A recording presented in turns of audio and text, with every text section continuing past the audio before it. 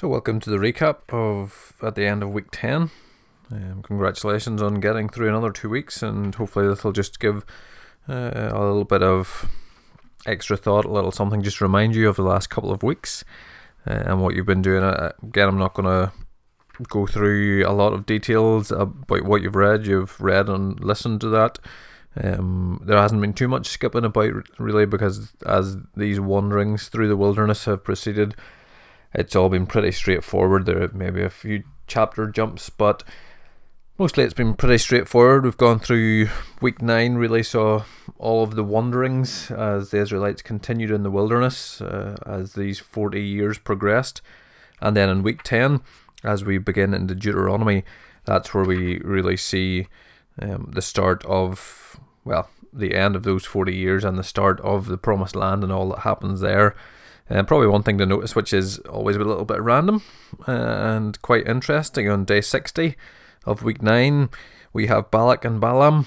And Balaam, of course, has his talking donkey who stops him in his tracks, and he beats, and the donkey starts talking back to him.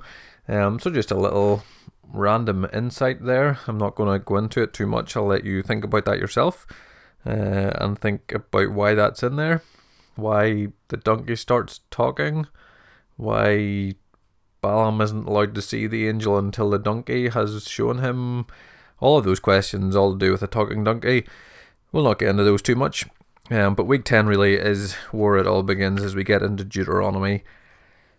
Deuteronomy, the name actually means second law. Of course, all these books have names that we know in our English Bibles and don't think too much about. Literally, we just think it's the fourth book of the Bible, but in the original language, Deuteronomy means second law. Well, it is the second giving of the law, and that's just from a popular survey of the Old Testament by Norman Geisler, who says that it means second law. The law was given the first time at Mount Sinai to the older generation before they entered the wilderness for 40 years. The law was given the second time, so second law, by Moses on the plains of Moab to the new generation before they entered the Promised Land. And you read that in the first couple of verses of Deuteronomy.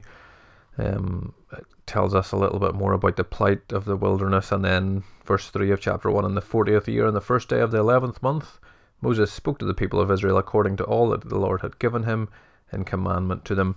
And so this, it has been said in another book, is a sort of motivational speech. It's a way of urging Israel's faithful obedience to the covenant laws of Sinai, which were 40 years previously. In that it says, the circumstances of this sermon or motivational speech carries added significance because of Israel's failure a generation earlier to conquer the land starting at Kadesh Barnea on the southern border of Canaan. Now that they are back at the eastern border of the Promised Land, Deuteronomy seeks to ensure that such failure does not recur. The rhetorical style of the sermon speech motivates obedience by constantly reassuring them of God's faithfulness and his power to keep his promise. The faithfulness of God remains despite Israel's persistent sin, detailed at length. Thus, Deuteronomy demonstrates that God's faithfulness results in mercy to his sinful people for the sake of his promises.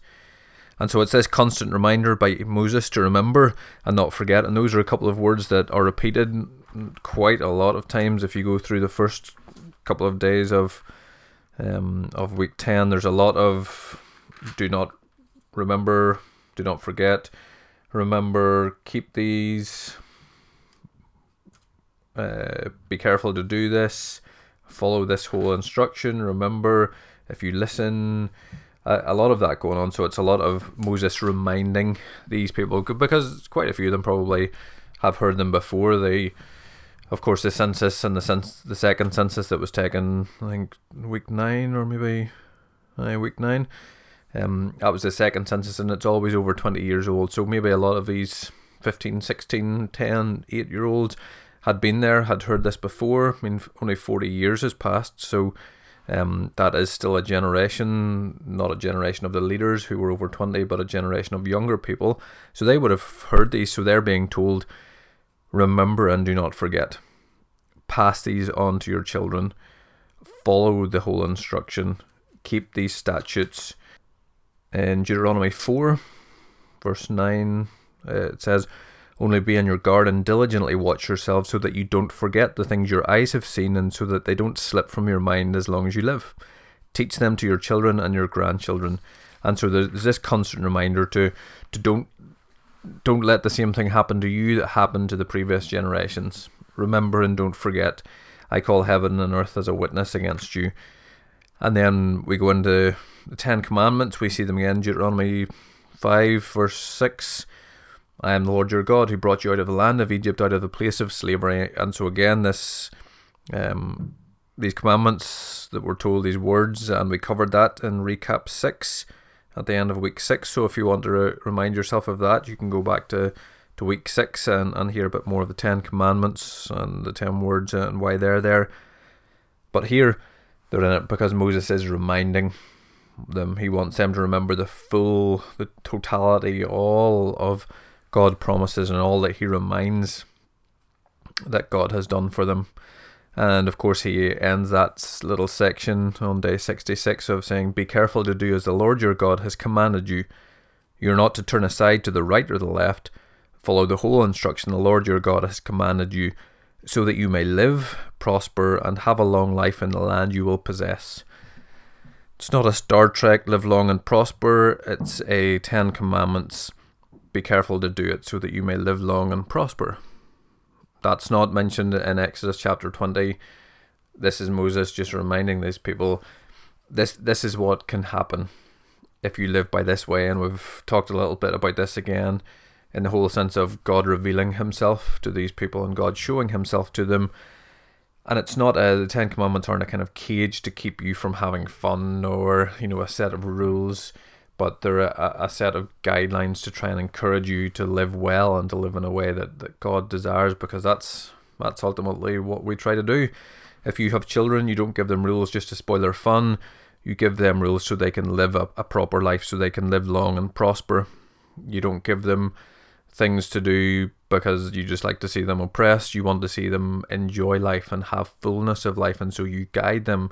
And it's the same thing as God does with his children in Deuteronomy, and he does with us. He wants us to live long and prosper, and so these rules and laws, which we find very tedious and very boring and hard to listen to and hard to read through, which is even worse if you want to try that, they're all there not just to kind of spoil the fun, but to show people how to live in a full way, in a prosperous way, so that they may enjoy full and long and healthy and prosperous and enjoyable life in the way that God intends us to live. And that's for all of us. God's rules and God's laws aren't to spoil fun, but they're to help us live the way he intended us to live. You may wonder why it's all the same things that Moses says again. And that's because, as we find out, Moses doesn't get to enter the land with them. And so these are kind of Moses' final words. This is what you should do without me, as he sends Joshua and he gets ready to send Joshua in. And these aren't spoilers. This is just to let you know. I'm so sorry if that's a spoiler alert. But Moses is forbidden in Deuteronomy 3 to enter the land, and so this whole Deuteronomy and the book of Deuteronomy it's his final remarks, his final words to these people. And there's 2 words to take note of: blessing and curse. We look at that at the end of day 68 in Deuteronomy chapter 11, verses 26 to 28. Look, today I set before you a blessing and a curse. There will be a blessing if you obey the commands of the Lord your God I am giving you today, and a curse if you do not obey the commands of the Lord your God, and you turn aside from the path I command you today by following other gods you have not known. So that's the blessing and curse of following him or not following him. And in a sense, we live in that today. We live in that blessing and state of curse, but that doesn't mean we can wash our hands of it. Everything we do can seek blessing by God and curse. And so we seek to live in a way that brings a blessing. We seek to live in the light of God's commands still today. It may not be these exact ones in the Old Testament. If you want to talk more about that, or if you want me to say a little bit more about that, I can do that. But I want to finish within the 10 minutes again. So blessing and curse, and we'll see a little bit of that again played out in the next couple of days in chapters 27 and 28. So look out for that as you continue into weeks 11 and 12, and hopefully you enjoy them.